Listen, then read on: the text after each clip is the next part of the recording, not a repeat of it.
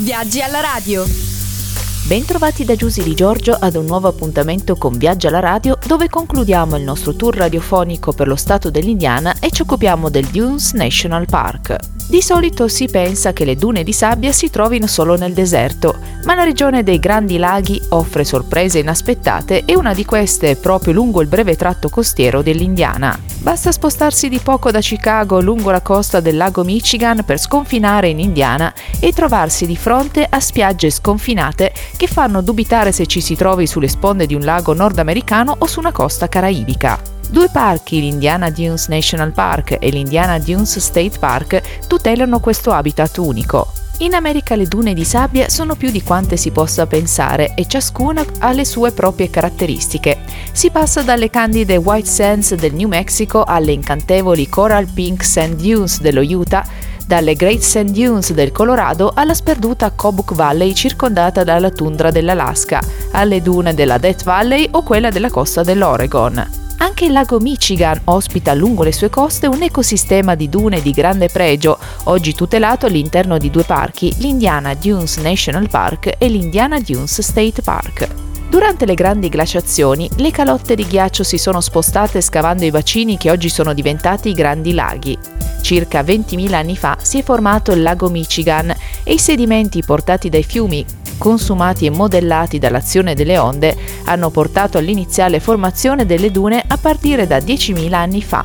Per la formazione delle dune, oltre all'abbondanza di sabbia, sono necessari i venti forti che non mancano sulle rive del lago e che permettono l'accumulo della sabbia, e a un'erba particolare, la Ammophila breviligulata, che permette di trattenere la sabbia e quindi di dare stabilità alle dune. Queste dune si estendono per oltre 40 km lungo il litorale del lago Michigan e per vederle si possono visitare un National Park e uno State Park. La parte più vasta rientra sotto l'Indiana Dunes National Park, che include 8 delle 9 spiagge totali.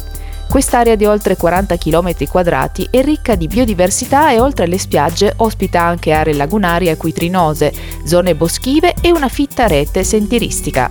L'Indiana Dunes State Park è invece incastonato nel precedente e si concentra attorno ad una spiaggia lunga quasi 5 km con alle spalle un'area verde attraversata da diversi sentieri. Le Indiana Dunes si trovano nel nord dello stato dell'Indiana lungo la costa meridionale del lago Michigan. Le due principali città, Indianapolis e Fort Wayne, distano entrambe circa 2 ore e mezza di viaggio. Il Visitor Center del National Park è situato al 1215 della strada IN49 a Porter, mentre l'ingresso dello State Park è situato al 1600 della Nord 25 Est a Charleston. L'ecosistema delle dune costiere del Lake Michigan è tutelato grazie a questo parco nazionale, che si rivela il luogo perfetto per scoprire un ambiente naturale davvero particolare. In estate è possibile godere degli splendidi litorali sabbiosi che fanno dimenticare di non essere al mare, ma sulle rive di un lago nel nord degli Stati Uniti. Questo parco nazionale non si estende su un'unica area contigua, ma è composto da alcune diverse zone separate fra di loro da aree urbane e dallo State Park. L'area principale è quella dove si trova anche il Visitor Center, che si sviluppa sulla periferia di Michigan City fino a Burns Harbor. Si può dire che quest'area di National Park inglobi lo State Park, che risulta essere incastonato fra il parco nazionale e il lago. La seconda zona del parco si trova a ovest di Burns Harbor ed è quella conosciuta come West Beach.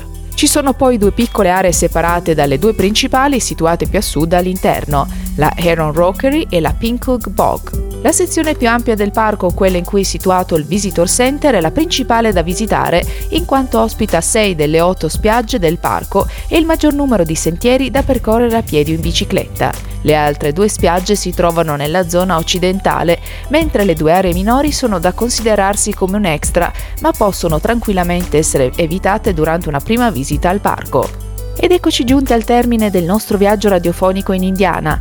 La prossima tappa del nostro tour americano si occuperà dello stato dell'Illinois e andrà in onda lunedì sempre alla solita ora.